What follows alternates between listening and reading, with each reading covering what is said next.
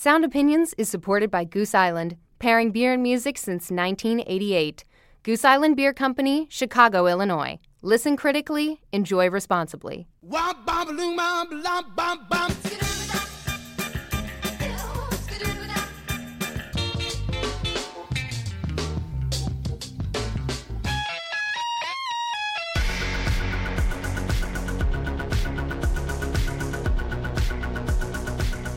From WBEZ Chicago and PRX, this is Sound Opinions. I'm Jim DeRogatis.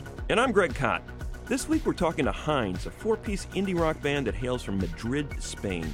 We talk with them about the universal language of music, touring the world, and cultivating an international audience. It feels like they want us to be here. Music is all about connecting with the people, and we really get fed about what fans give us, and I feel like they get fed too. Plus, we've got a bounty of new music to review, from Jay-Z and Beyoncé to Parquet courts. That's all coming up on Sound Opinions.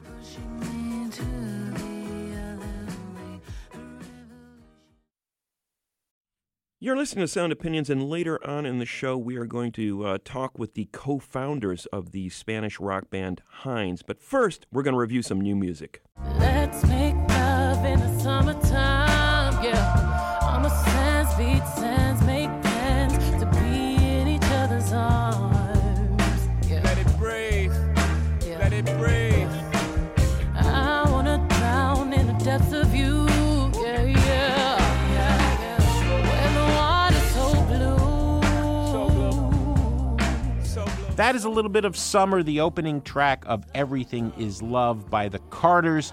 Who are the Carters? Greg, I think everybody in the world knows the Carters, the most famous couple in the universe right now after Meghan Markle and Prince Harry, Jay-Z, and Beyoncé.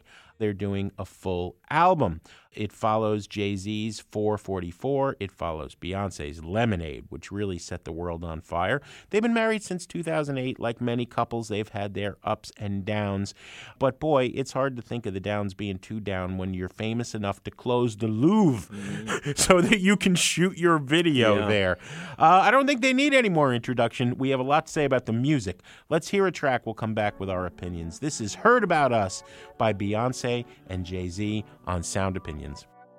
hey, no need to ask, you heard about us. No need to ask, you heard about us. Already know you know about us. No need to ask, you heard about us. No need to ask, you heard about us. Watch your mouth when you're around us. Pull up, how about Rick? Got no time, but we got protects. Come around stepping on necks. My chica got niggas upset. Why? Oh, why these sketchy so mad for? They don't want y'all say on their door. Louis Slugger to your four-door. Careful, you'll get what you ask for. We go. Go to Cape of Aruba in the middle of the winter. Skirt, skirt, brand new sprinter. We laugh to the bank, but we ain't no joke, yeah. You better act like you know, yeah. No need to ask, you heard about us. No need to ask, you heard about us. Already know you know about us. Hey, no need to ask, you heard about us. No need to ask, you heard about us. Watch them up when you around us. If you don't know, now you know people. He's smoking, we drank, juices to the face. Yeah, if you don't know, now you know people. Put you in your place, then stay in your lane. Stay in your lane. Talk that talk, B. That is Heard About Us from Beyoncé and Jay-Z, their new collaborative album, Everything Is Love. Jim, this is sort of being framed as a third part of a trilogy of records, beginning with Beyoncé releasing her solo record Lemonade a couple of years ago, Jay-Z following up with 444 last year. Lemonade was a groundbreaking record in many ways. It not only embraced the Black Lives Matter movement and probably gave it its most potent soundtrack.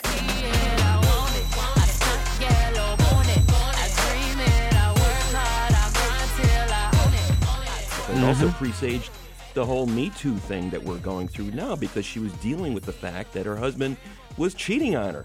and calling him out. And that shift from the personal to the political in one of the best ways I've seen in pop music in decades. Yeah, and here's this woman, most powerful female performer in pop music, calling out for reciprocity.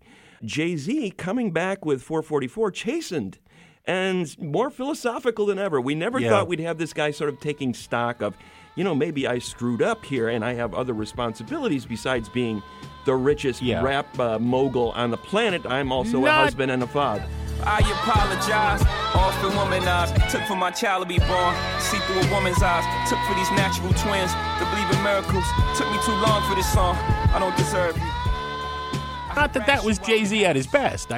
Far from it. But the point was that I think both artists had made records that worked both as artistic statements. They were trying to do something new, breaking ground, maybe less successfully in the case of Jay-Z, but also talking to each other. There was sort of this meta quality to it. Not only are we getting a piece of art, but it's art imitating life, which is imitating art. Yeah. And you've got this kind of dialogue going on.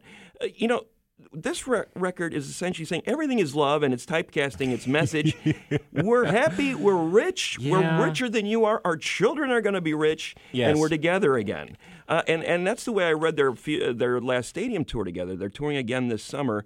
Their last stadium tour was a big PR letter about, we're going to get through this, and we're really powerful, and we have all this material possessions, and sort of bragging about it. Now, to a segment of their audience, that's a powerful message. It's about aspiration. It's about see what you can do, see what you can overcome. In the case of Jay-Z's, growing up in the projects, drug dealer. Marcy Houses. Came out of that situation and made himself into a multi-millionaire, a successful businessman.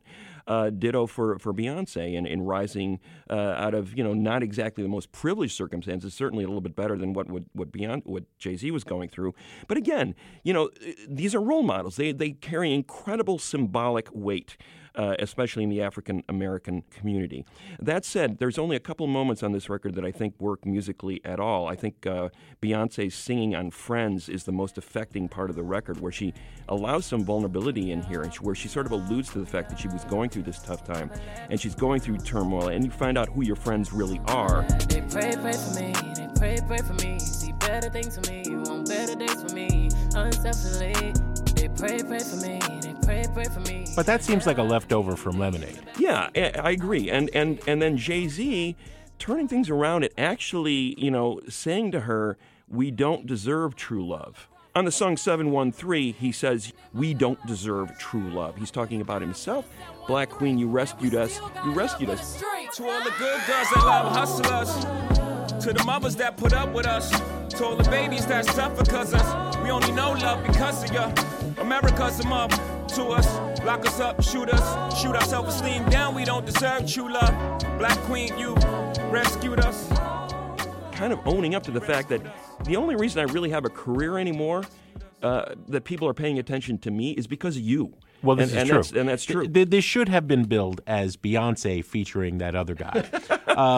Look, Lemonade was a breakthrough album. It's one we had called for a long time. We were fans of Beyoncé, but there had been a superficiality to much of her music. She got real on Lemonade. I do not think, and I'm sorry to say it, that Jay-Z has made any really great music since Blueprint or the Black Album. We're talking about early 2000s. I think he's been coasting on being a businessman for a long time, and he has not had a lot to say. 444 was interesting only in him dropping it for a moment and doing a mea culpa, but he didn't have much to say about that either. Here, he seems to dominate. 713 talking about, their friends in the Texas area code and, Friends, that track. But then also there's Boss. Ain't nothing to it.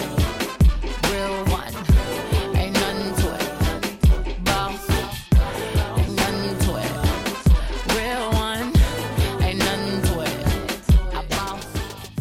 Hearing Beyonce play the J game and bragging my great-great-grandchildren already rich, it's like, oh, come on, there is so much to say at this moment. Beyonce said it so eloquently and powerfully and beautifully and joyfully on Lemonade. Yeah. you got to hear Everything Is Love as a disappointment. And so this whole notion of the trilogy of 444 and Lemonade and Everything Is Love, Lemonade's a masterpiece, and these other two, with Everything Is Love in particular, is easily a trash it record. Yeah, it's a PR letter for the upcoming stadium tour. Buy a ticket, we're together again. But yeah, it's a record that a year from now, I don't think it's going to matter. No, so I say trash it, you say trash it too. Nobody's going to want to listen to it's this sad.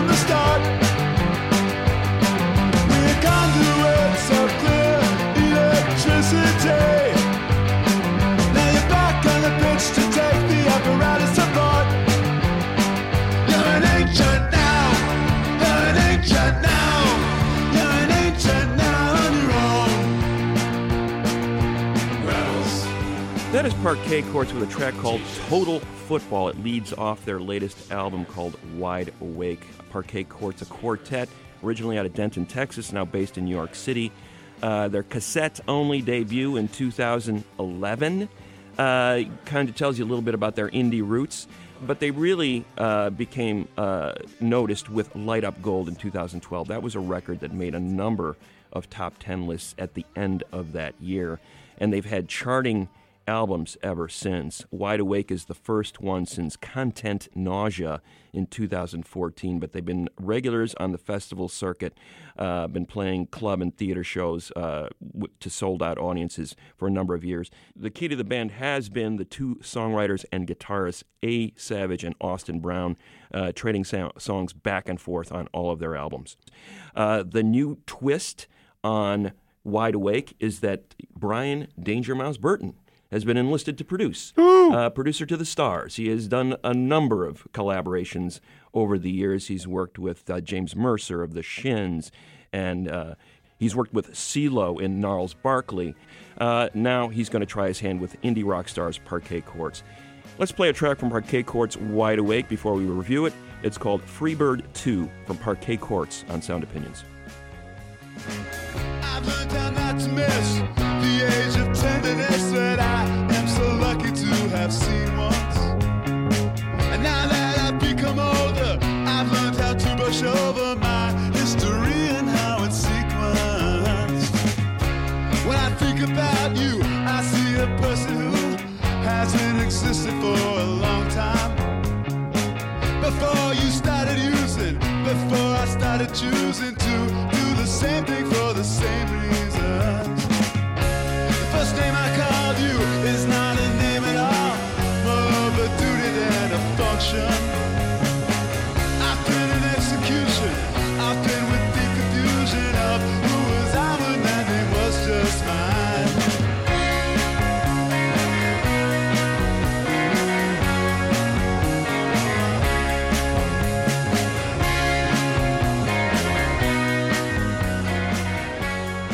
That is Freebird 2 by Parquet Courts from the new album Wide Awake.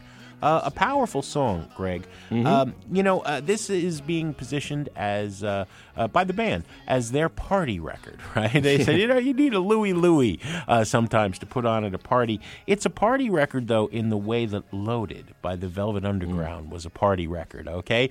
It's the Velvet's record with the hits on it, right? Sweet Jane and Rock and Roll. Mm-hmm. But you dig beneath the surface, and it's as dark and complicated and thought-provoking as all the other Velvet's records. And that's what's happening with Wide Awake. That song that we just heard, Austin Brown's Freebird 2, is, it's a jokey title, right? Right. The guy yelling out, Freebird, right? It's about his mother dealing with addiction and homelessness at times. And later in the album, as true New Yorkers now, after having grown up in Texas, they talk about that New York thing of walking past the person sleeping on the ground at your feet. But you never got it, did you? How you got those people sleeping on the sidewalk?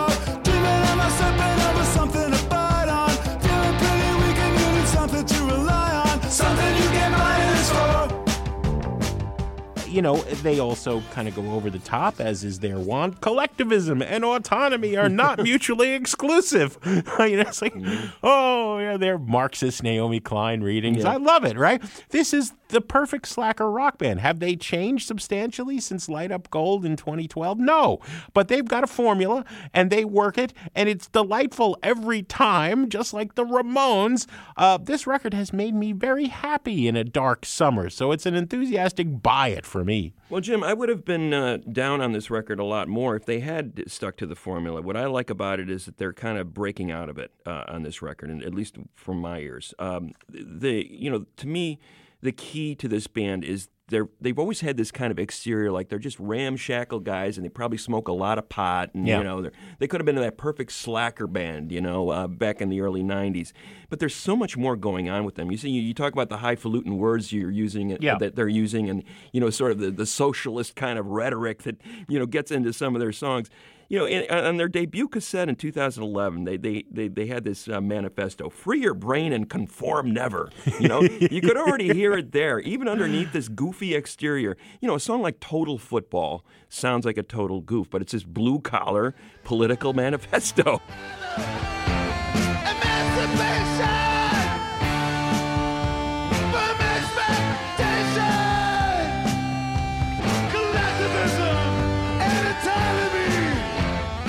And a number of their songs sort of had that sort of sucker punch quality to them. Now, they're a pretty good punk rock band, and there's a bunch of that. That's the formula. And they do offer those songs again on this record. Almost Had to Start a Fight, In and Out of Patience, NYC Observation. But the key here for me is with Burton, they're breaking out into this funk groove, which I thought, what a terrible idea this could be. Well, Danger but Mouse, they actually kind of make it work. And he gives them a little barrel house piano as well. Yeah, so there is a danceable element to these songs like Violence and Wide Awake, the title track.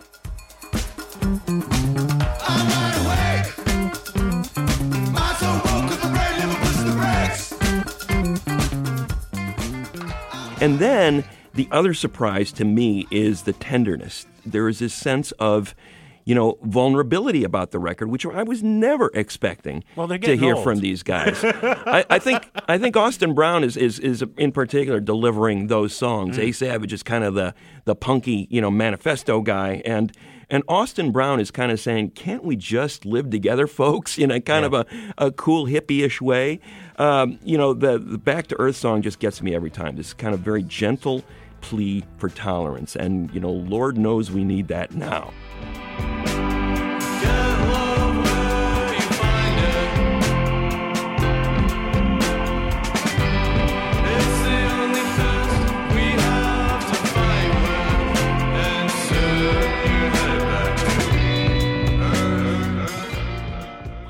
So it's a buy-it record for me as well.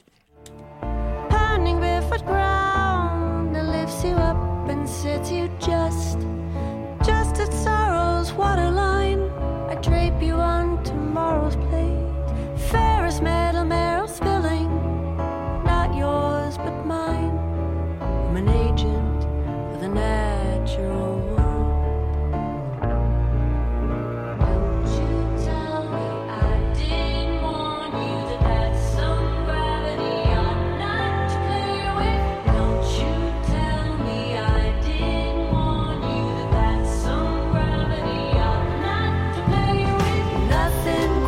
So poison as a promise, nothing quite so poison as a promise, nothing quite so poison as a promise.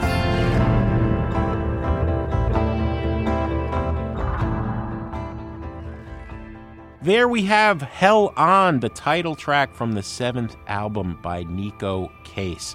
Greg, a longtime fan and friend of Sound Opinions, has been on our show many times. The wandering minstrel of the old country, modern underground, born in Virginia, done time in Tucson and Chicago and the Pacific Northwest, where she met those guys and New Pornographers, sometimes member of that band, has had her most recent project, another collaboration, Case Lang Veers. Now comes album number 7. It came out of some tragedy in her life. Her home in Vermont burned down, and the local newspaper wrote a story about it, which provided her address, which led a stalker to her. Not that Neko's ever super enthusiastic. She loves to talk about the dark underbelly of the natural world. On Hell On, she appears on the cover with a wig made of cigarettes about to be lit afire. Let's talk about the music after we play a track. This is Last Lion of Albion by Neko Case on Sound Opinions. Early in the morning, where there used to be a slough, there's a tiny business lake. Don't let the cattails fool you. Down in the bottom, when nothing was born, sleeps a silver dollar with your face thereon. Wish I could trace the frowning compass of your mouth. Drop a Mercury down a Roman drain and summon Mars. Last line of Albion, they'll use you for centuries to come. They'll steal your patents for the sun, and you feel extinction when you see your face on their money.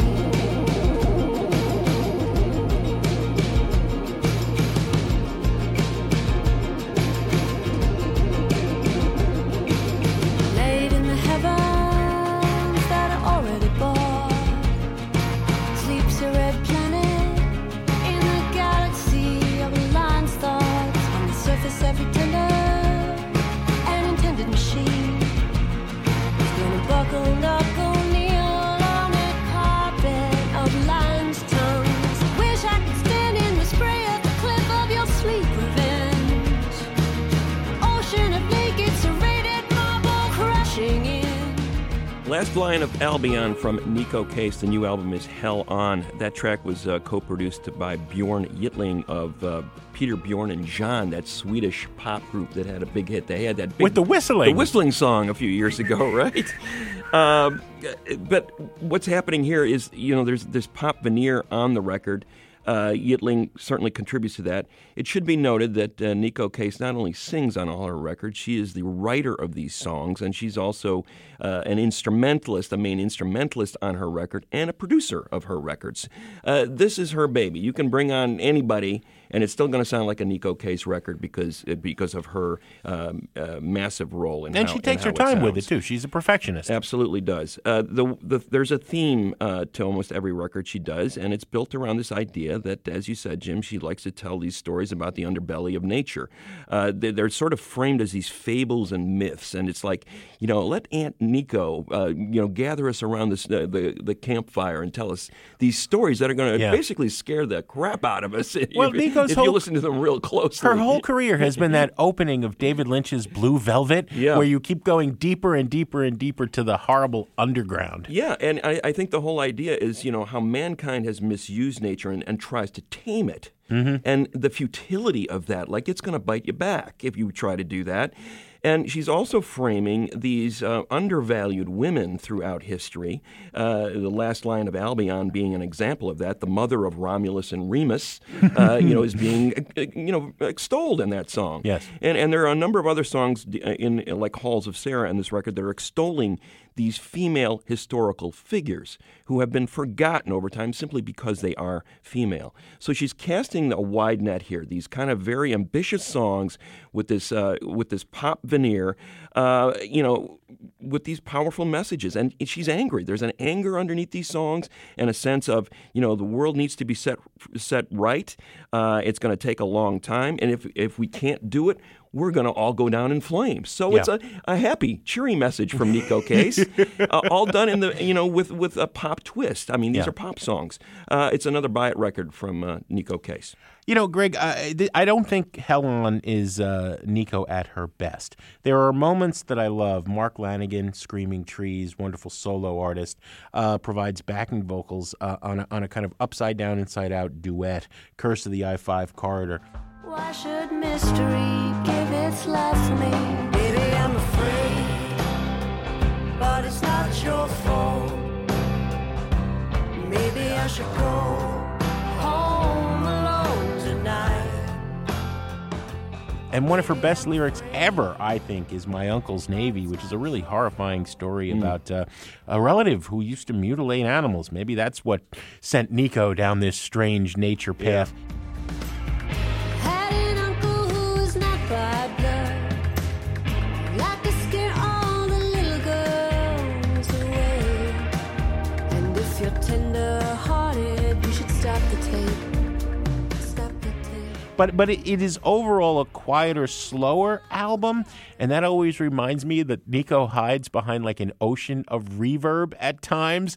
I like when she gets fired up and breaks through a lot of that. There's not enough angry Neko for me on this album, but any Neko is good Neko. I think she's reached a point, something I've always said about Robin Hitchcock, right? There are masterpiece Robin Hitchcock albums where there are like 8 out of 11 great songs, and then there are merely very good ones where there are 4 or 5 out of 11 songs. This is merely a very good Neko Case album. I'd still say buy it for Hell On, as you did. Of the Texaco, I release it into the custody of my home. And we also want to hear from you. What are your thoughts about these records? Call and leave a message on our voicemail at 888-859-1800. After a short break, we're going to talk with the Spanish garage rock band Hinds. That's in a minute on Sound Opinions from WBEZ Chicago and PRX. Gift that keeps on getting us the shrapnel from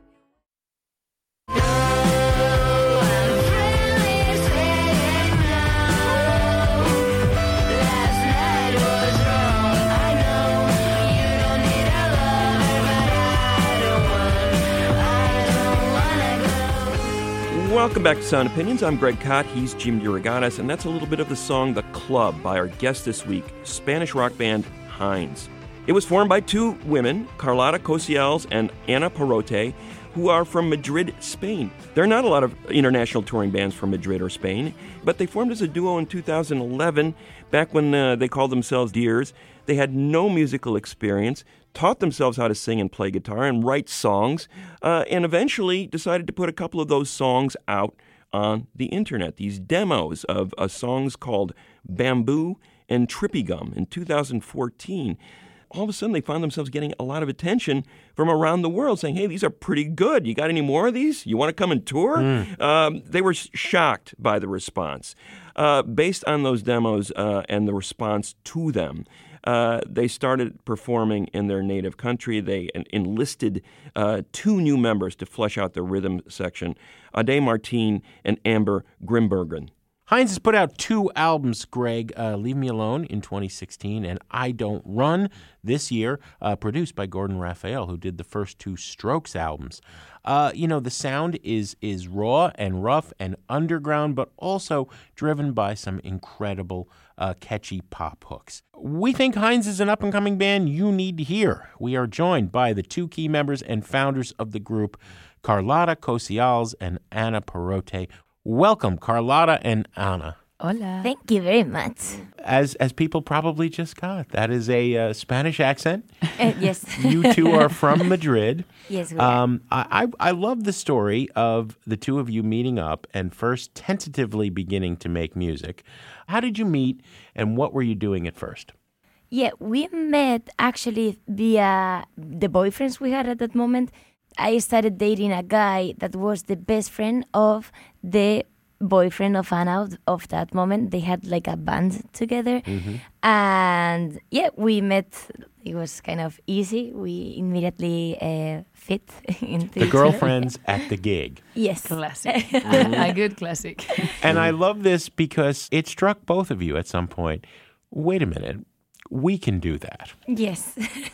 Actually, it's kind of funny because, we're not in contact with those guys anymore, but it's kind of funny that we talk about them almost in every interview. Yeah, because it's a good story.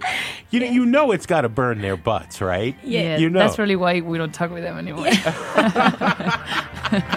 How many secrets you have to keep you smiling that way? You better start to behave.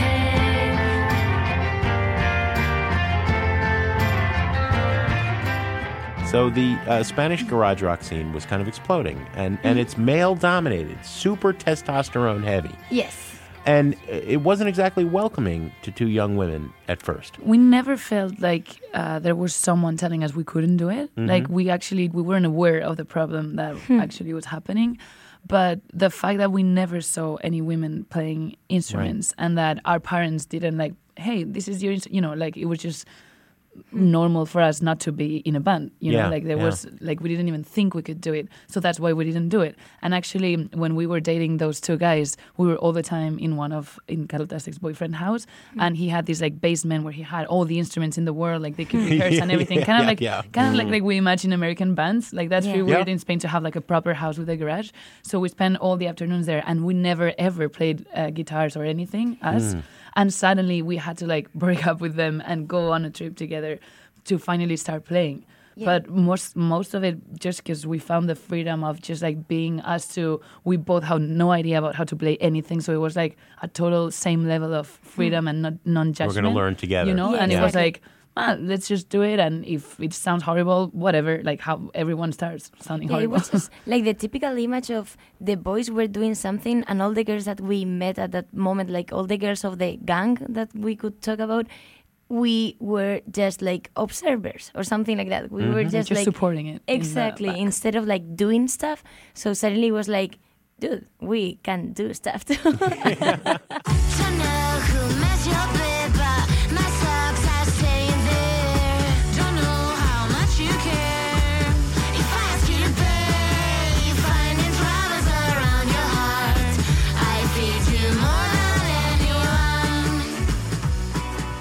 It's inspiring because when you don't have role models around that show you that this can be done, to go out there on your own has got to be tough. I mean, in America, they've had a tradition now of a few decades where women in bands are kind of a more commonplace thing than ever. But you are probably where rock was in Madrid in the 60s when it was like, there's a woman on stage with a guitar. Yes. That was so strange to see that. Was it difficult for you to get in front of an audience in Spain and playing? Were people accepting of you right away? Not because of being a woman. I think like we were just like so new in this game that everything felt like such a big experience and such a big deal for us. But just because we were new in the whole thing, like we didn't know anything about labels, anything about booking agents or publishers, or like even like if we were writing songs in the right way, if there is a right way, you know what I mean? So it was just like, I really trusting what we're doing, and it was a very personal project, and we were always trusting in each other's tastes. So we kind of knew that people were going, ¿cómo dirías lo de carne de cañón? Yeah. Like we were like okay, when you're like a lamb and you're surrounded by wolves, so it's like, okay, they're gonna eat me first for sure. So we felt like, all right, we're two girls, we're very young, like we haven't studied music for all our teenager years and all that stuff, so people is really going to eat us, and they did.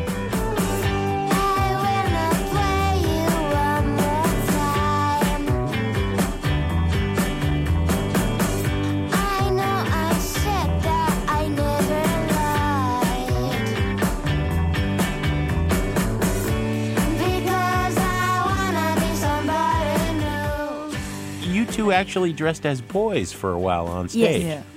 Because you were afraid that you wouldn't be accepted if you weren't. I mean, it was that, and also the fact that all our role models were male, and in our heads, it was just like, when you're starting, this, and you're like a big groupie of a band, is like, you want to dress like they do, talk like they talk, write like they write, so we basically wanted to be boys without actually knowing it. Yeah, the thing is, we were really lucky to have like all this attention from America and from the UK, especially like in a really early stage of the band. Yeah. So that was always like something that helped us to be like strong enough to go through all that Spanish criticism. So it was like, okay, yeah, they don't understand, because I feel like they don't know what kind of like punk is, like punk in the way in Spain when you say punk you just think of like mohawks and you know anarchy. That's what you think. You don't think about like actually freedom and yelling and sweating and all that you know that you guys see in here. So they just didn't see how 4 girls could be loud. You know, for them it was like we're actually being annoying. You're yelling, you know, instead of you're making it in a different way.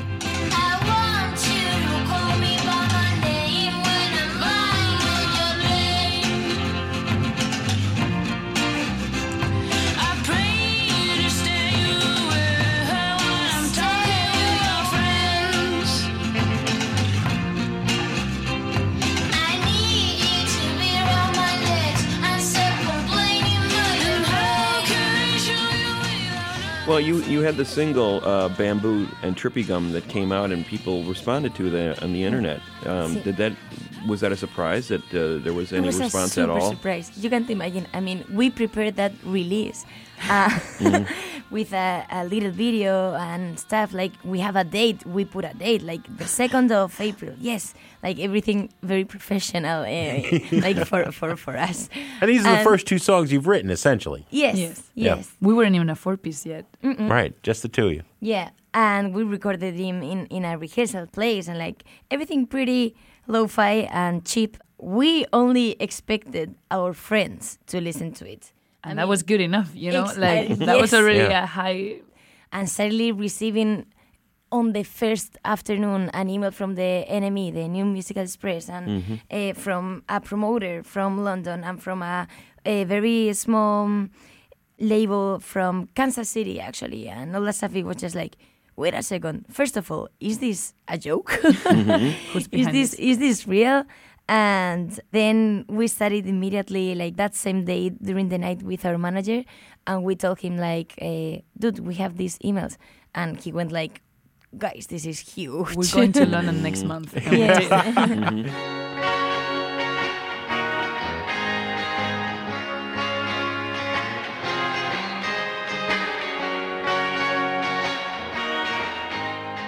So Hinds is a 4-piece, both of you plus Amber and Ade. And you've said in interviews that you were looking specifically for other female musicians to join your band. Why was that? Because we felt so far away from all the male musicians that we knew. Like, we were such a big fans. Like, we really are incredibly huge music lovers. Like, when we see someone writing a song that we like, we could cry. And we, you know, like, we really, really are passionate about it. So all our friends had bands that we loved. So we felt like if they became part of the band, they were gonna give their opinions, of course, like everyone in every band. And their opinions would like automatically be more important than ours. We would, because we would choose that. We would be like, okay, of course, if the singer of this band is saying that he wrote that song, I'm not right. You know, like, we weren't self-confident enough to be able to, like, maybe my decision is, you know, with Carlota, both of us, we always felt like such in the same level of like just freedom, and we didn't feel that we were in the same level of them. And then also, like, when we started talking about it, because we couldn't find any female, we were like, well, maybe, I don't know, maybe we can make it. But we realized that in the media, especially in the Spanish media and stuff, it would be like, yeah, the guys make the music and the girls are smiling in the picture. And that was really annoying for us, because this was such a private project, you know, like, we spent so much time thinking about everything that we were like, dude, that's not fair. Like, even if don't care about what people think, but still, that's not fair. We worked hard to like start this project.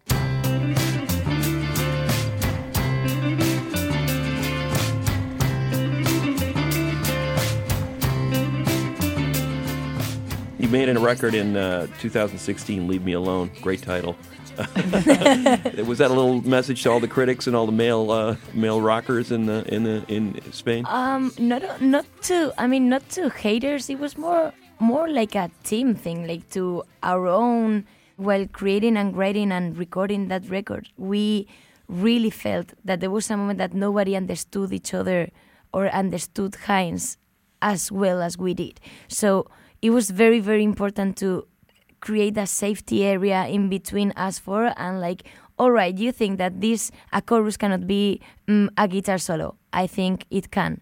All right, leave me alone. When you have a first album, everybody wants to make you the band they want you to be. Like everybody like see Hinds and you could do this and you can be like this and you should do this and you have to do this. So it was to encourage ourselves, like, leave me alone, we can do this in our own. And I feel also like because of the way we are, like because of being young, because of being women, and because of being so open, like we like talking to people, we make so many questions, we're like really curious about everything. It's like, I feel like a lot of people take that wrong as they need help, instead of, they just want to know more, because why wouldn't you, you know? Yeah. And like, we started getting all these opinions that we didn't want to, and like people actually coming like as if we were asking for opinion. And like, did I even ask you? Like, I'm asking you about your band, I'm not asking you about how you think we should do this or that.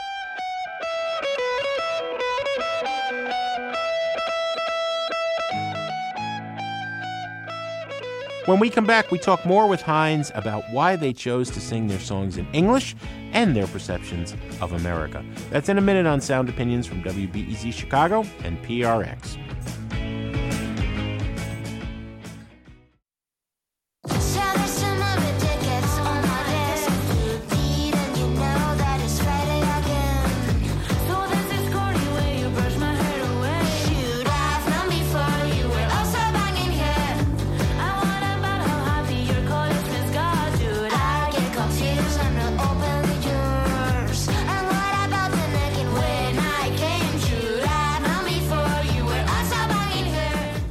Welcome back to Sound Opinions. I'm Greg Kot. My partner is Jim DeRogatis. And this week we're talking with Carlotta Cocials and Ana Perote of the Spanish indie rock band Hinds. Now, Hinds released their second album called I Don't Run earlier this year, and it features some really good guitar interplay between Carlotta and Ana. So I wanted to ask them how they fostered that interplay between the two of them on this album and on stage. When we start a song, it actually goes like, who's having the best idea in the chords and the other one. Like, we both love creating solos because guitar talking is universal, completely universal, and there's nobody that is not going to understand it. So it's a way of having our own language that everybody will understand. Because with English, we really not struggle, but like we really make sure that we're saying exactly what we want to say and really accurate with what we feel in our Spanish brains.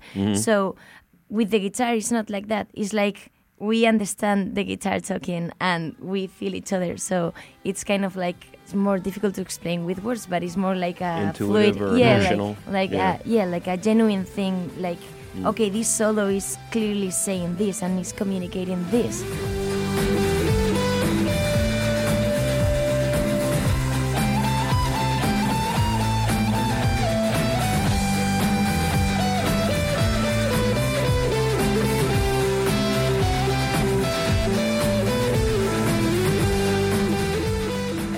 Some things that I've learned or I'm trying to learn, what I also do is pretend that I know them, and then it will become like I know them.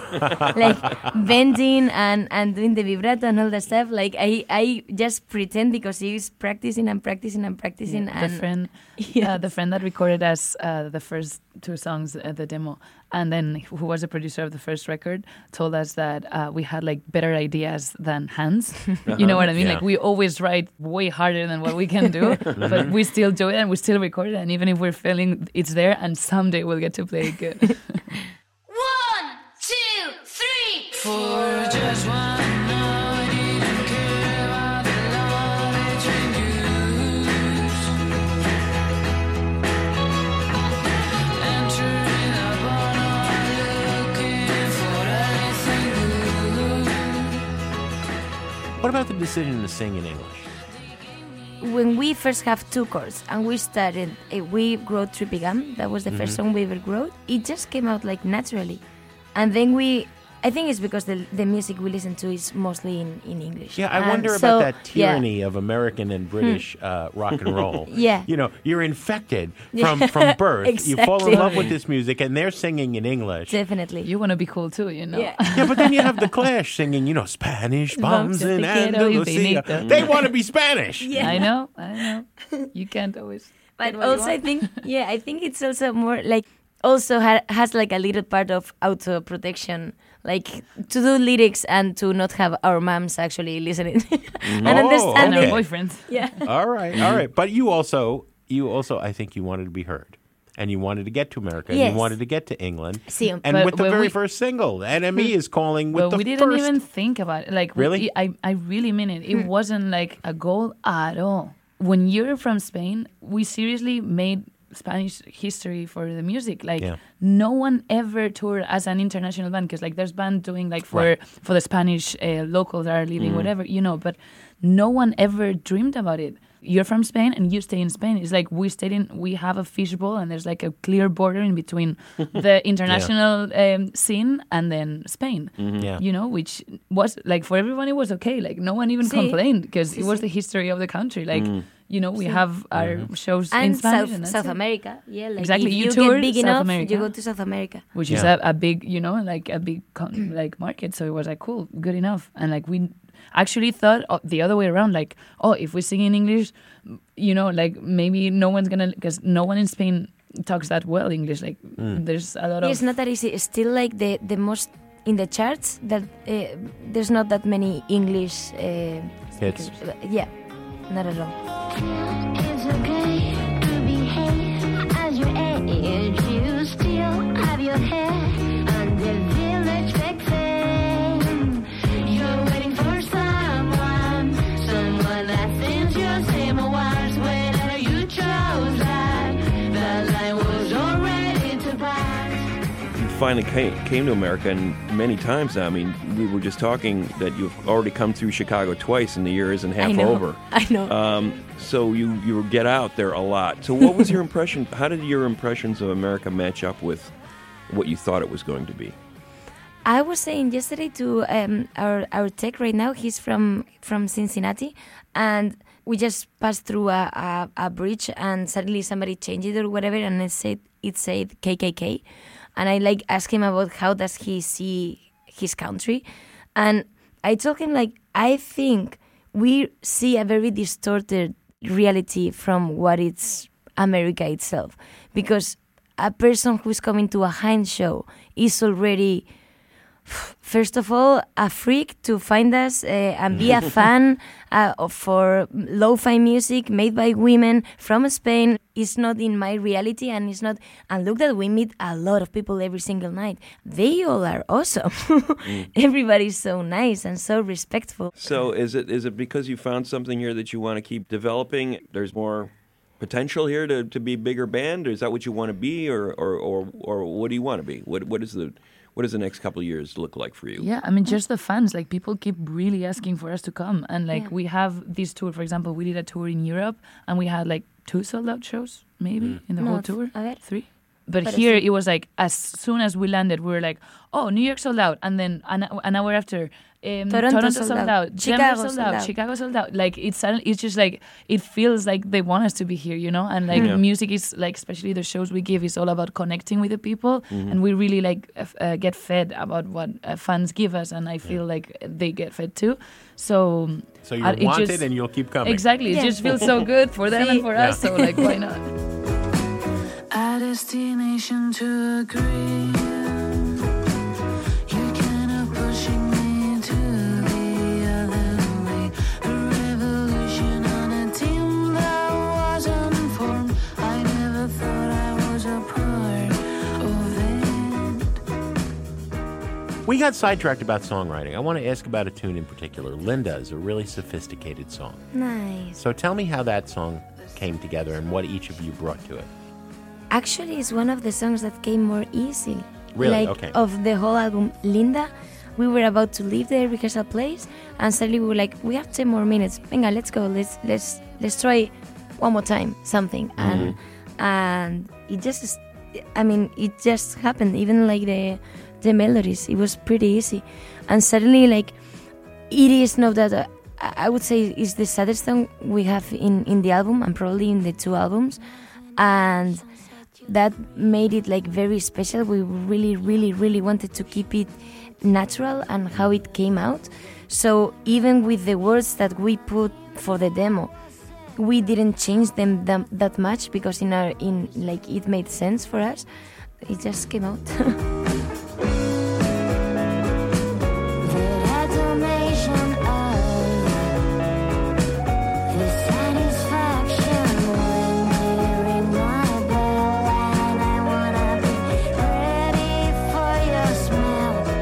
And I've seen other interviews that you've both done where you said one of the goals for this record was the second record was to be more honest, Yes. to speak more from the heart, and it's a song about rejection. Yes. And you're sharing that.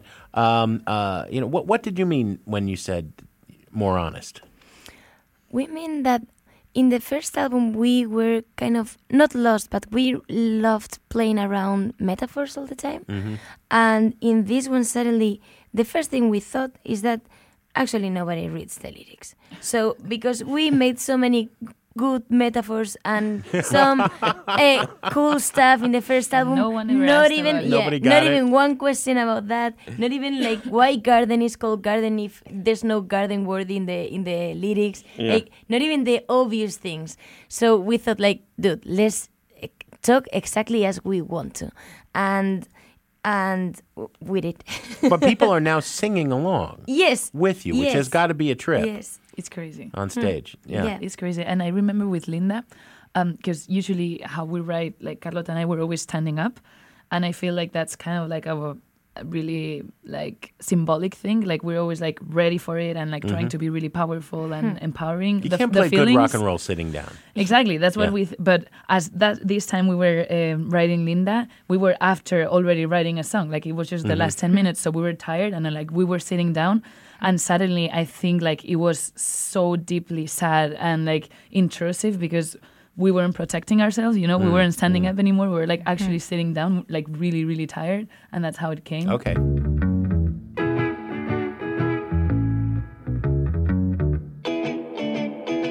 We have been talking with Anna and Carlota from Hinds. Thank you so much for coming in. Thank you. Greg, what do we have on the show next week? Next week, Jim, we've got the best albums of the year so far, and we want to hear from you. Call our hotline at 888-859-1800 and tell us about your favorite record of 2018 so far.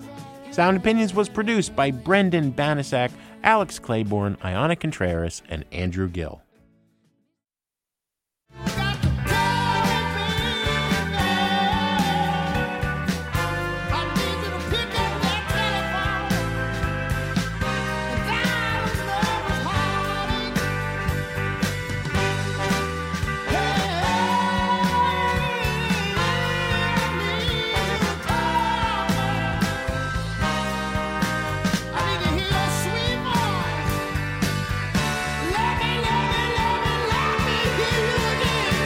On Sound Opinions, everyone's a critic. So now it's time to hear what you have to say. New messages. Hi, my name is Lauren. I'm calling from Longmont, Colorado, and I just caught the very end of the album Dissection Blue of Joni Mitchell. And I heard A Case of You, which is one of my favorite songs of all time. And I just wanted to call and say that that album changed my perspective on what a female vocal artist could do and what they've done throughout history. And still one of my favorite albums to the day. Yeah, lets me sing along and use all my vocal ranges. Case of you, darling, still up your life. Hey, Jim and Greg, this is Adam. I'm calling from San Francisco. I'm a big fan. Listen every week. And 2 weeks ago, Anxious Anthems, just one that sprang to mind was from the metal world, Megadeth, Wake Up Dead.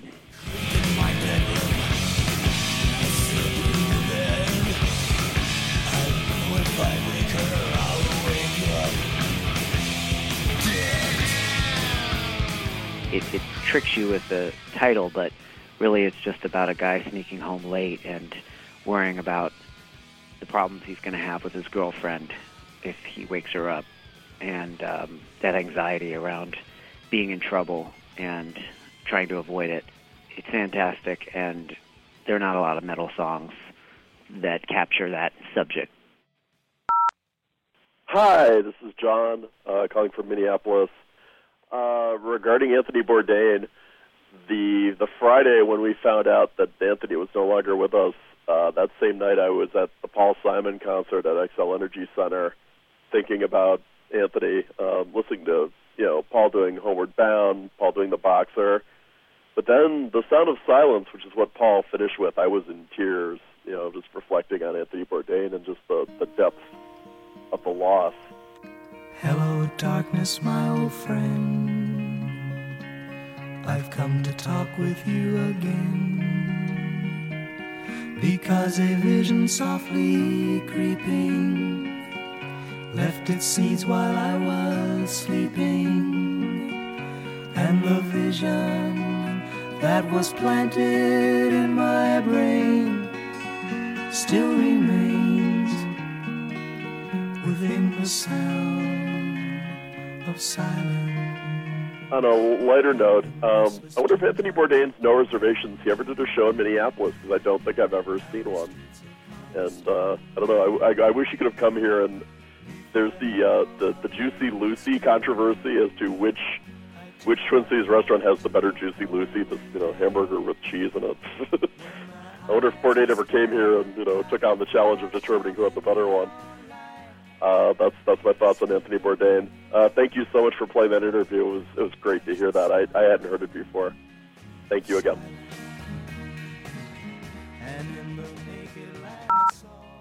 Hello, just wanted to comment on Anthony Bourdain. This is Dave from North Carolina. Anthony was easy to watch, easy to listen to. You felt like he was your buddy, and definitely felt a sense of loss when I found that he was gone. Hi, this message is regarding Anthony Bourdain. In my opinion, he was the most humble, sexiest culinary diplomat I ever knew. I will definitely miss hearing his voice. My name is Jackie Mativier from Cary, North Carolina. Thank you.